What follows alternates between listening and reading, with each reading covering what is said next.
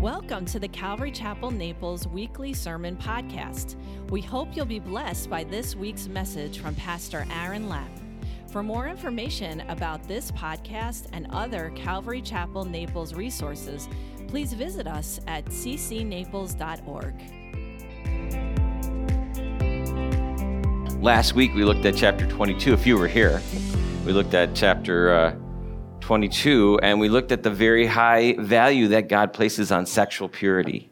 And he gave us this very special gift of sexual intimacy, but he set up boundaries when he said that sex was between only a husband and a wife. And we saw that when those boundaries were crossed, there were consequences. Among the Jews at that time, the consequences often resulted in the death of the guilty parties. A couple who were caught in adultery, or a woman who claimed to be a virgin on her wedding night, but then ended up not being a virgin on her wedding night.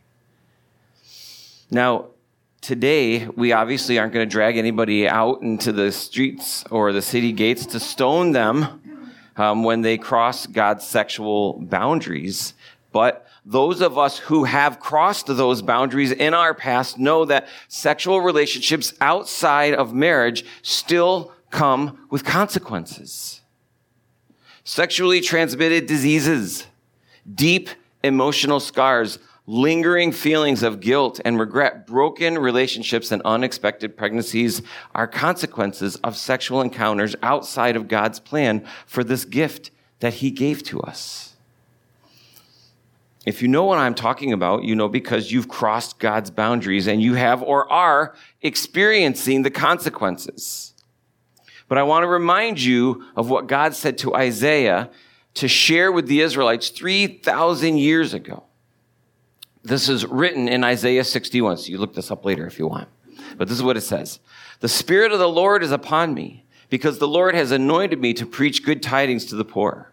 He sent me to heal the brokenhearted, to proclaim liberty to the captives, and the opening of the prisons to those who are bound, to proclaim the acceptable year of the Lord and the day of vengeance of our God, to comfort all who mourn, to console those who mourn in Zion, to give them beauty for ashes.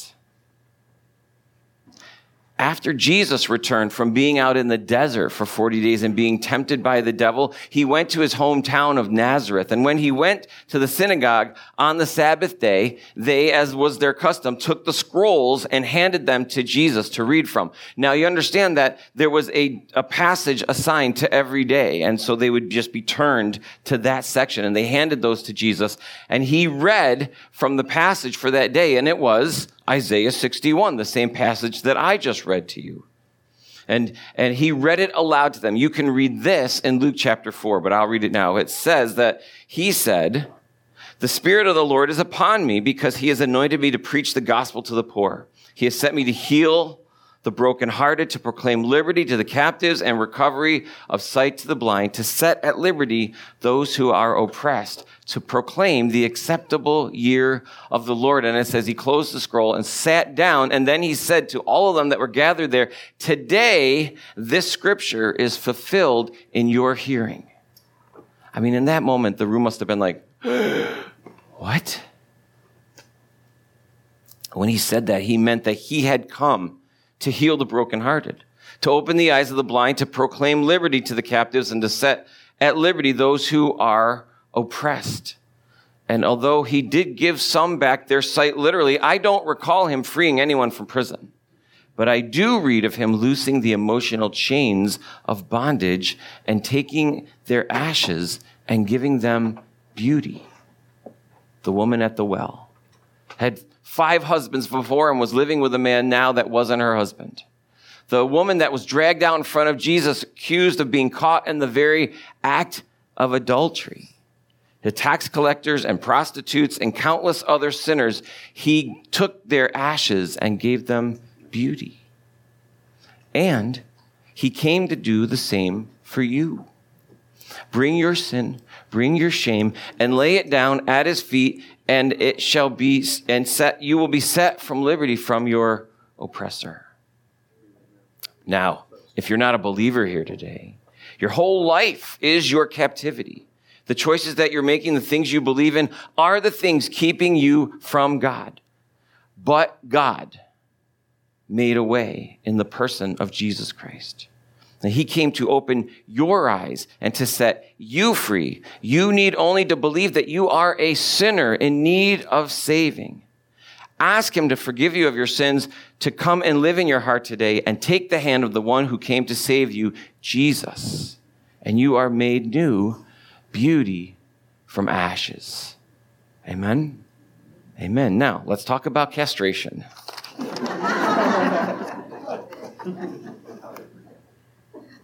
That was just the introduction that God laid on my heart last night. Okay. Before we get started, let's pray, shall we? Let's pray. Lord, I do thank you for this time this morning and for your word. I thank you for the opportunity that you've given me to be able to share what you've been speaking to me about all week, Lord. So, Lord, take this time and take these words and, Lord, create something that's going to pierce our hearts, Lord, that's going to encourage us and challenge us and convict us and change us, Lord, as we listen today. We thank you, Jesus. In your name we pray. Amen. Last week we actually ended on verse 30 of 22, so I've got to pick that up because I've got to do the whole counsel of the word. I can't skip the uncomfortable parts. A man shall not take his father's wife, nor uncover his father's bed. That seems pretty obvious to us, right? To be like, oh, don't go in and lie with your mother is what it kind of seems like. It's like, I would never do that, ever, ever, ever. Well, actually, this is most likely talking about, because it's the way it's phrased, not your own mother, for example, but your stepmother. So your mother has gone, is not in the picture. She's just not there. And your father has married another woman. Well, this presumes that after your father is out of the picture, dead, you are not to go in and lie with your stepmother. Now, that's a little less weird, but not really, right? Not really. It's just weird. And God is like saying, look, I really don't feel like I need to say this to you, but I'm going to just put it in one verse. Don't go in and lay with your stepmother. Again, to us, doesn't feel like we really need to say that. It seems a little weird, but there's purpose. There's reason for it. One of the reasons is because, remember, we look at this and we think, we try to reconcile it in our head and think, oh, well, really, what's the big deal? They're not related by blood. And, maybe if there's a connection and they're even close in age, because, sometimes the father would remarry to a woman much younger, and maybe they're close in age and all that. But what you have to understand is you look at that in terms of like one stepmother and one man in a union like that, but you understand that there could be, you could have brothers and sisters by this woman, right? So maybe your father married another woman and then they had children. And so now you have stepbrothers and sisters who are also involved. And it gets even weirder because if you have stepbrothers and sisters by this woman and then you actually go in and you lay with her, that's even weirder. Talk about a very awkward Thanksgiving dinner later on. Where do you sit, everybody? And see, really, the thing is that families were very close. They weren't spread out all over the country like we are nowadays. They all actually lived very close and many times in the same house. You see, what would happen is if there was a father who had sons, the son, when he got to be about marrying age, would add on a room to his father's house. So he would build onto his father's house. And then when he went and was married, he would bring his bride home to live with him in his house, which was actually a room built onto his father's house, and so on and so on. And so you can understand that if there was more than one son, there would be a large family all living together all at the same time. Now, Jesus actually used this very same understanding of the Father's house when he says in John chapter 14, he says, "In my Father's house are many mansions. If it were not so, I would not have told you. I go to prepare a place for you, and if I go and prepare a place for you, I will come again and receive you unto myself, that where I am, there you may be also. And where I go, you know, and you know the way." And Jesus is using this understanding of families being together and a house being added onto his Father's house when he talked about what he was doing in preparing heaven for those who would follow him. And so he says, I'm going to prepare a place for you that is a house that's a part of my Father's house. In my version here, New King James, it says many mansions. And as a kid, I always just imagined, God building mansions all in heaven. It's just full of mansions. But really, the understanding of the way this works is it was like rooms or houses built onto the Father's house. And the Father's house is one big place. So, when he's talking about heaven, it's not like we're going to be spread out all over the place in mansions, I don't think. But probably all together as one big family in heaven. And Jesus, when he talks about heaven and what he's going to prepare to do, he uses an example that they would completely understand, because this is culturally what they did, is they built on one house on the other kind of a thing. And then they all lived together, which is why it would be awkward if you then went in and laid with your stepmother, because you were all there. Now, what's really cool about this section here that Jesus is saying is he goes, where I go, you know, and you know the way. Well, you know what Thomas's question at that point was, Lord, we do not know where you are going, and how can we know the way? And Jesus answered, and what did he say? You know what he said. I am the way. Jesus said, I am the way. Jesus said, I'm going to build a place in heaven that's a part of my Father's house, and when I come back, I'm going to take you with me, and you know the way. And they said, which way is it? And he said, I'm the way. I'm the way. No man comes to the Father except through me, Jesus said. Except through me. But you know what he did? He said, it's not several doors that lead to my Father's house. It's one door. And it's this way, but you're welcome to come. The fact that there's one door should not surprise you. The fact that there is even a door is amazing. Isn't that amazing? Should have put my bookmark in. Okay. Chapter 23. He who is emasculated by crushing or mutilation. He who is emasculated by crushing or mutilation shall not enter the assembly of the Lord. Okay.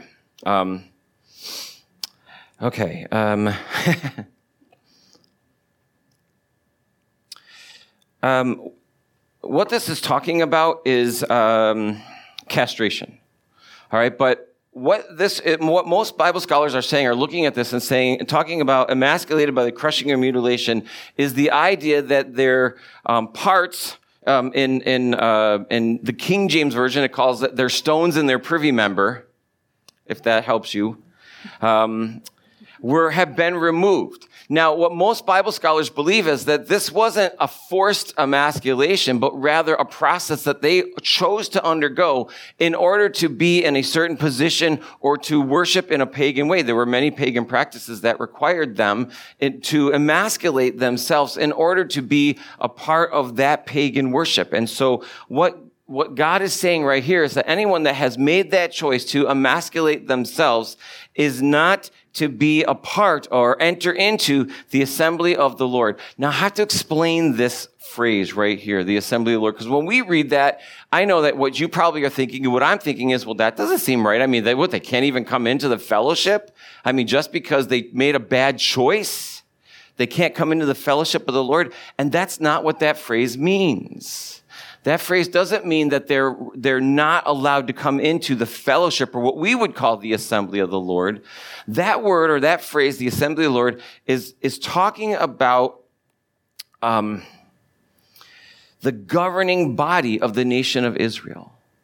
Not the getting together and the fellowshipping, but the governing body of the nation of Israel. So although he was saying someone who chooses to emasculate themselves in a pagan practice, makes that choice and says, this is the thing that I'm going to do, and then later comes to the Jewish nation and says, look, I want to be a part of what you've going on here.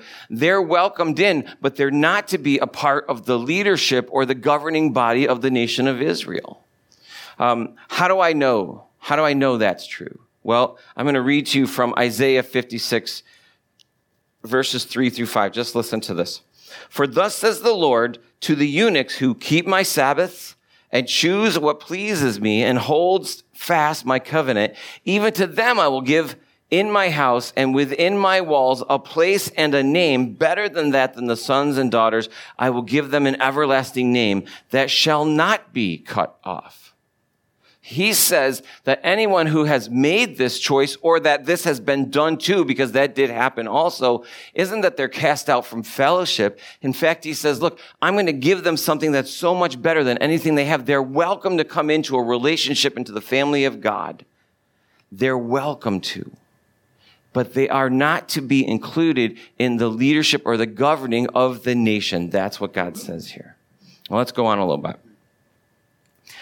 One of illegitimate birth shall not enter the assembly of the Lord, even to the 10th generation. And so again, this is thought to be believed that what he's talking about is any child that was born from a union between like a temple prostitute, which is going to come up later. We might not get to it today, but it's there. A man and a temple prostitute. And the result is a child is produced, and God is saying that child or any of his descendants also are not to be in the leadership or the governing of the nation of Israel. Again, they're welcome to come in and be in the fellowship, to be in relationship with God, but they're not to be a part of the leadership or the governing body. He says, none of his descendants shall enter the assembly of the Lord.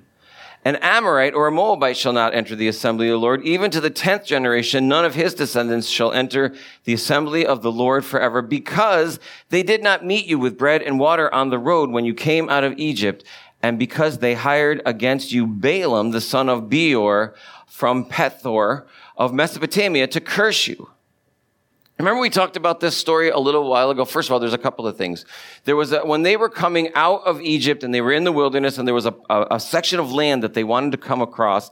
Moses reached out to them and said, will you please let us pass through your land? And we will not take anything, but we'd like to buy food and water from you. And the leaders of those nations said, no.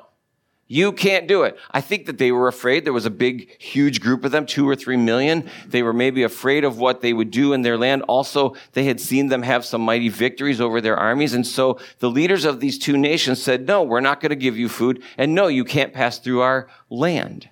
And then they went beyond that, and Balak, who was one of the leaders of those nations, went and hired Balaam, who was a prophet that heard from God, to come and actually curse the nation of Israel. Remember, we talked a little bit about this. They sent people and said, look, we'll give you like a house full of silver if you will come. And Balaam said to him, look, look, as much as I would really love a house full of silver, I can't do or speak anything that the Lord doesn't tell me to speak.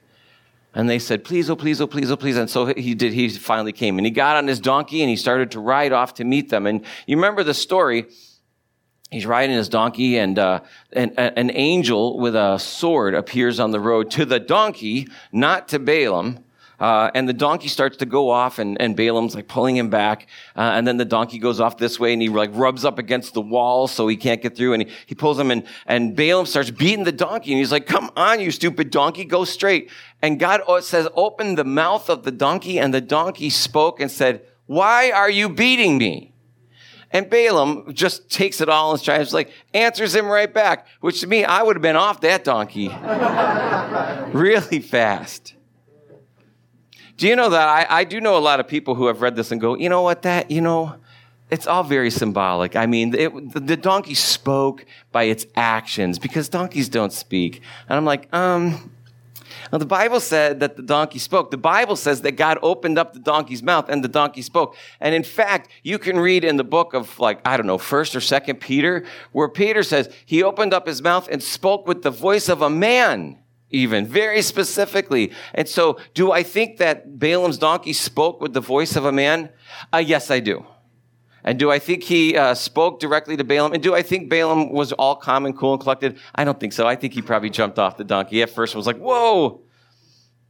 Anyway, Balaam finally gets to where Balak has him to come, and he sets him up in front of, on a hilltop, looking down at the camp of the Israelites. And he says, now I want you to curse them. And Balaam reminds him, he says, look, I can't speak anything that God doesn't tell me to speak.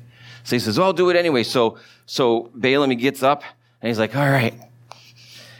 Bless you all, Israelites. And it comes out as a blessing. He's like, oh, and Balak says, no, No, a cursing, not a blessing. So he goes, you know what? Maybe it's a location. Come over here. Come over here. Okay, now look out. And now you can see them. And he goes, now curse them. And so Balaam gets up there and he opens up his mouth and blessings come out a second time. And Balak is like, what are you doing? Do you not understand? Not blessings, curses.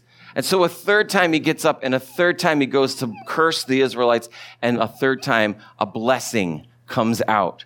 You know, as I think about that, I'm reminded of this whole thing that we just talked about, this beauty for ashes. Balaam intended ashes, but God created blessing from it, beauty from that. Ultimately, you know, Balaam says, look, I cannot curse these people with my words, because every time I open my mouth, blessings come out. But here's what you do. This is what he says. This is what Balaam says to Balak. He goes, you really want to trip these people up? They'll curse themselves. Just give them the opportunity. He says, you know what you do? Just send women from your camp down into their camp to entice them. And then they'll get involved with them and they'll start having inappropriate relationships and they'll start worshiping your gods. And so that's what Balak does. And guess what? That's exactly what happens. You can read that in Revelation, actually. It gives some insight into what Balak did and sent in. And so that's what he's warning them right here. He says, these people, they did not help you when you needed help. And they tried to curse you as well. And so, although they are welcome if they come in and worship me, God, they are not to be in the role of leadership or governing in this body of Israel. I do not want their influence, however deep it goes, to be affecting the people, but they are welcome to come into the family of God. In verse 5, it says, nevertheless, the Lord your God would not listen to Balaam, but the Lord your God turned the curse into a blessing for you.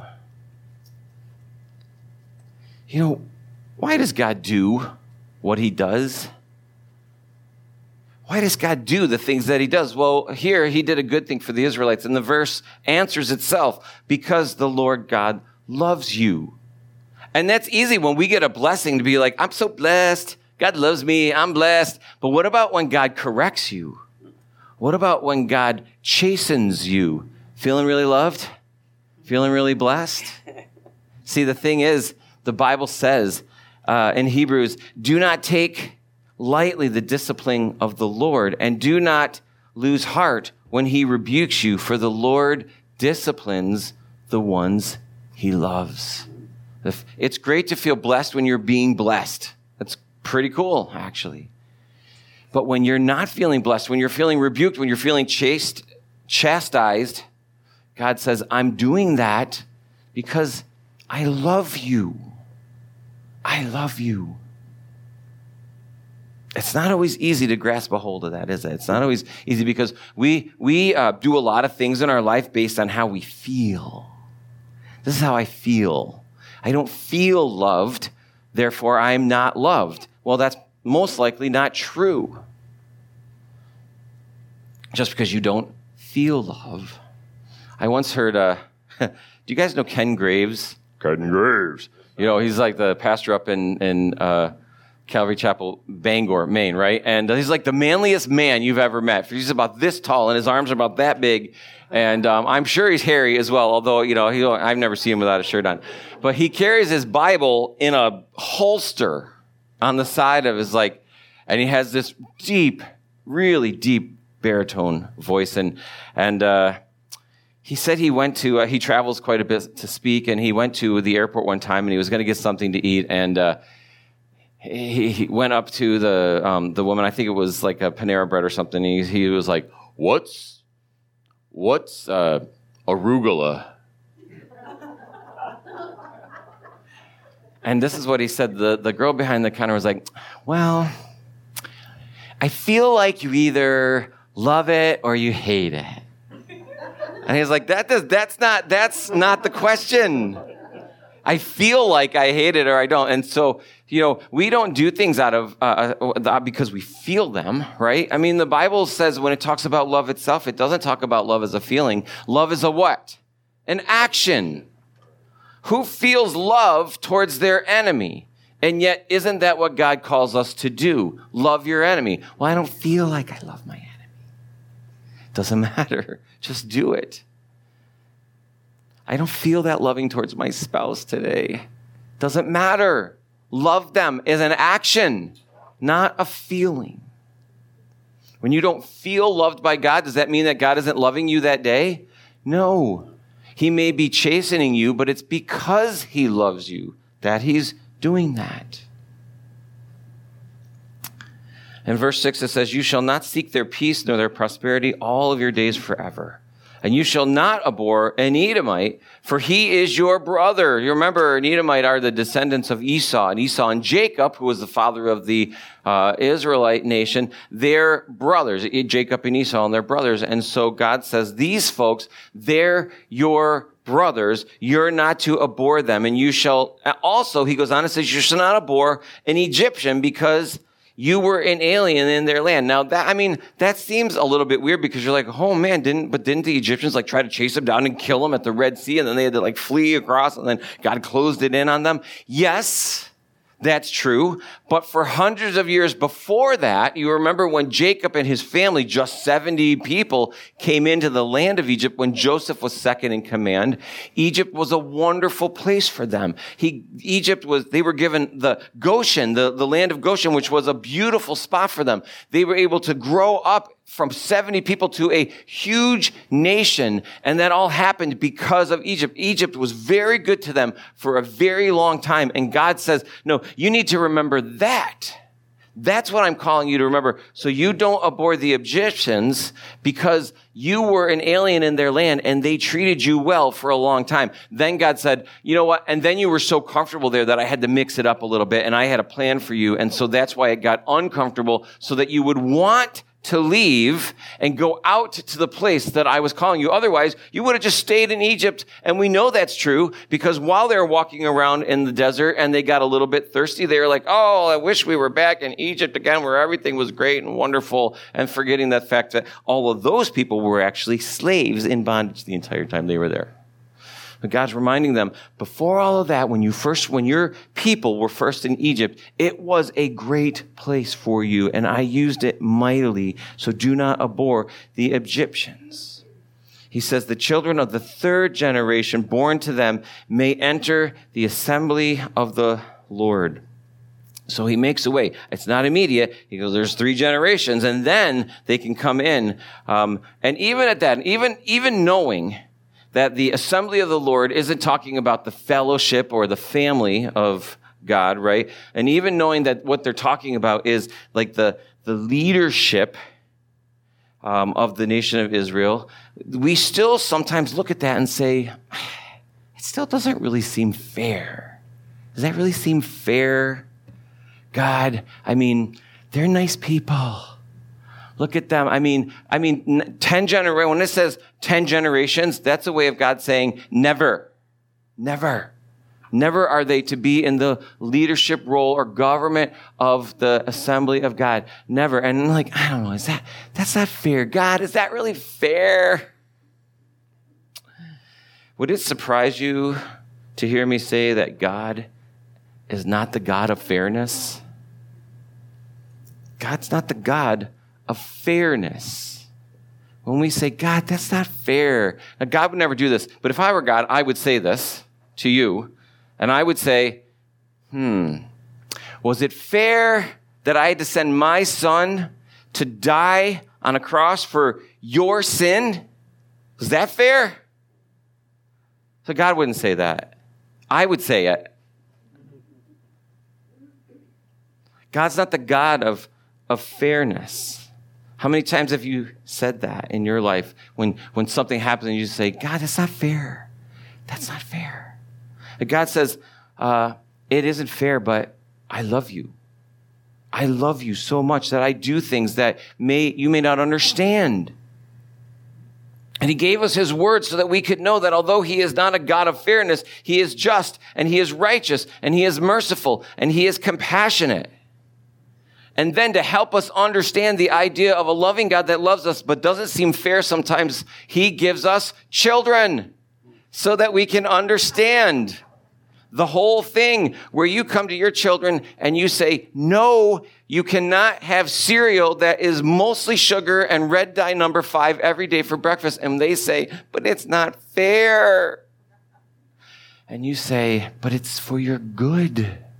And you just don't understand. And then we go, oh, is that what you mean, God, when I say, but that doesn't seem fair? And God says, but I know more than you know. And I know what will be for your good and what's not for your good. God, he's not a God of fair, but he is a God of love. Now, he changes gears a little bit here. Says, when the army goes out against your enemies, then keep yourself from every wicked thing. Now, right now, he's talking mostly to the men because he's saying, when you leave the main camp and you go out to war among yourself, you're supposed to keep out away from every wicked thing. Now, guys, what is it about us that he would have to say something like this? When you go out from your wives, when you go out from your children, when you go out from your families, and you're off on your own, going off to war, keep all the wicked things out of the camp. Why is it that he has to tell us these things? Why? What is it about, guys? Listen, I do not have any desire at all to leap over a roaring campfire normally. But put a bunch of guys together on some kind of camping trip and give them a fire, and inevitably, they're going to start jumping over that thing. Why? Why do we do that? Is that it? If you know, tell me later, because I do it and I don't understand why. Why? But God says when you get off on your own, when you get away from your family, when you get away from your wives, you need to be warned about some of these things that should not be. I'm sorry, I lost my place. Thank you. Shall not,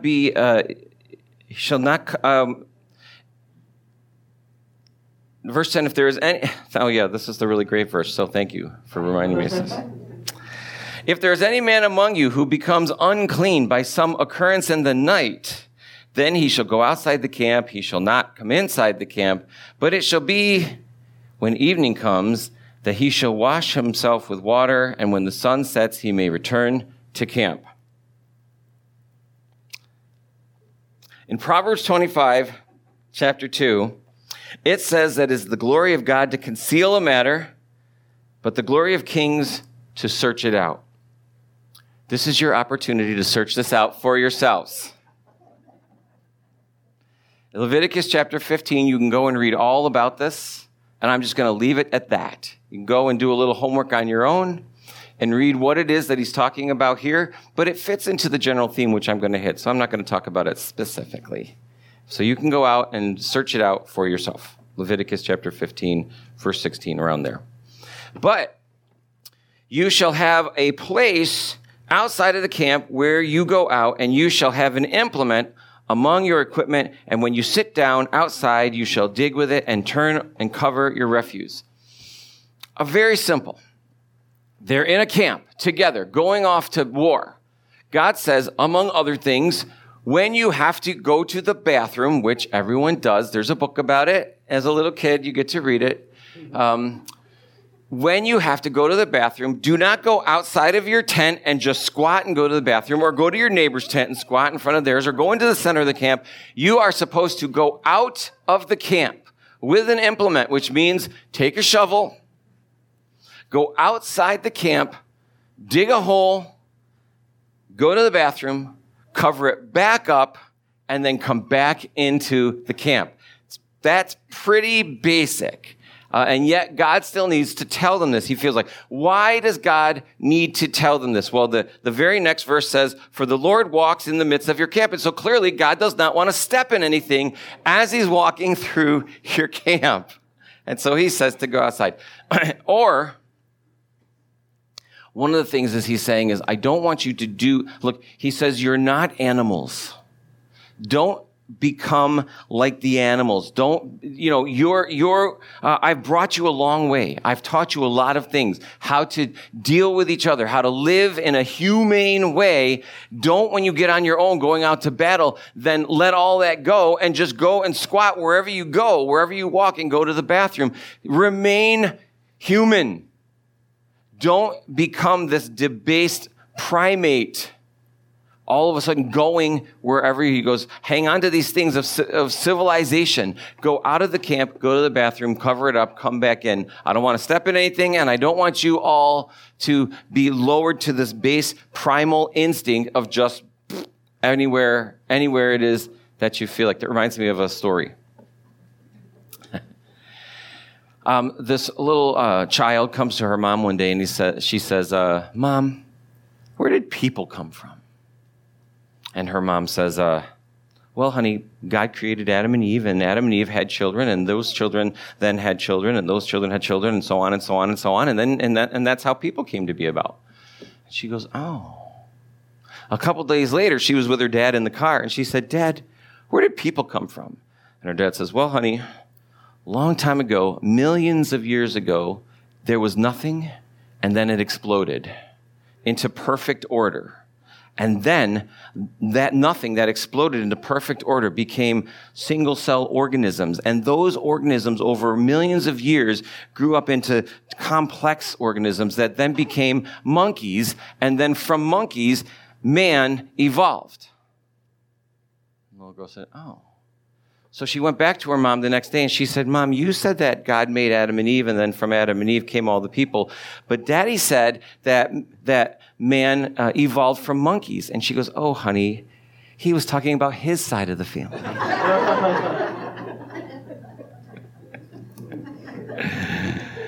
I was going to save that for Mother's Day, but it just fit too good right there. God is saying that when you are out and when you're on your own and when you're away from the things that are familiar to you, the things that are keeping us in line, like this, right? Right here, these things are keeping us in line. But when you're away from here, put away the things that are going to cause you to become debased and primary. Hold on to the things that God has already told us. And something as basic as having courtesy enough to go out of the camp in order to go to the bathroom rather than just to go, 3 or 4 paces down in front of your neighbor's tent, for example. He says, for the Lord your God walks in the midst of your camp to deliver you and give your enemies over to you. Therefore, your camp shall be holy, that he may see no unclean thing among you and turn from you. See, we've been talking about, there's a theme that keeps coming up. And although none of us are out going off into battle and camping out in like a battle camp, but we all have our homes that God says, what in your home is keeping you from being holy? This is a theme that keeps coming up, and it must mean that we still have to work on this. There are still things in our camp that are causing us to not be holy. See, he's saying, I want your camp to be holy. So go home and think about what is in my camp that I'm letting in that's causing me not to be holy. And he would say, go out and take it out of the camp and bury it. Get rid of it. Whatever it is, get rid of it so that you can pursue holiness. And the crazy part when I think about it is that we've got things in our life that we think, I can't get rid of it. It's too valuable. And God says it doesn't matter how valuable you think it is. If it's keeping you from holiness, then it's refuse. Refuse. No better than dung. Get rid of it. What is it? I can't tell you what it is. You know, probably sitting here right now, you're thinking of something. And if something's come to mind, that's it. That's the place to start. Take it out and bury it and get rid of it. And literally bury it if you have to take it out and to check with your HOA, see if it's all right, and get rid of it. He says, you shall not give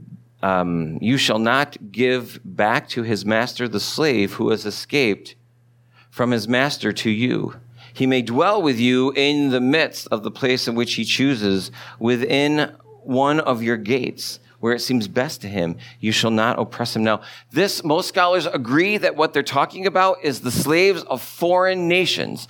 They've been oppressed. They've been in bondage. They're able to escape and come to and make their way to the camp of the Israelites and ultimately the whole place, the whole nation of Israel. And God says, if a slave makes it to you, you are not to send him back or turn him away, but you're to take him in. And also, he's like, you're not either to treat them like a slave or an oppressed person. You bring them in and allow them to live wherever it is that they want to live.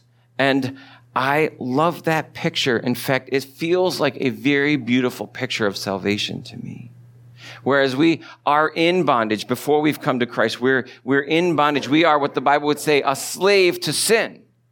But we are pulled from that and we are able to come to God and God welcomes us in. But it's not like he's saying, well, you're a pretty bad sinner. You could come in, but, I'm going to make you feel bad about it. I'm going to make you oppressed. I'm going to call you a slave all the time. In fact, he says, no, come in.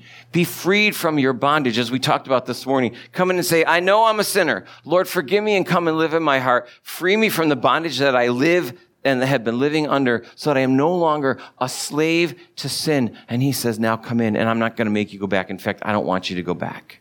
I want you to stay here, and I want you to live here among the people, and I want you to be a part of this. What an amazing picture of salvation that God gives us right there. Right there. If you're here and you're not a believer, you're not a follower of Jesus, you're a slave to your sin. You're a slave.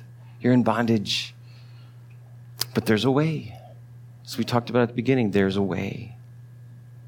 Jesus would say this in Matthew chapter 11, come to me, all you who labor and are heavy laden, and I will give you rest.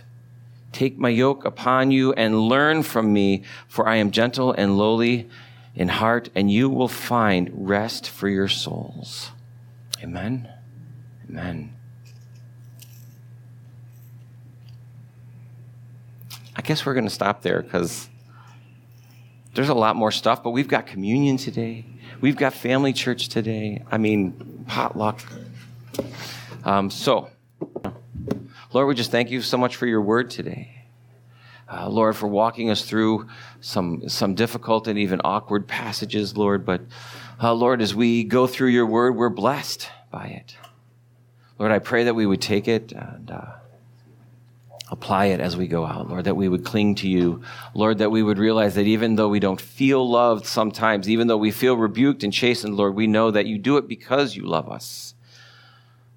Lord, I pray that we would leave this place today thinking about what is it that is preventing our camp from being holy, and we would take it out and bury it, Lord. Lord, help us to grow in communion with each other and with you as we do celebrate communion this morning. And we thank you, Jesus. In your name we pray. Amen. Amen. For more information about this podcast and other Calvary Chapel Naples resources, please visit us at ccnaples.org.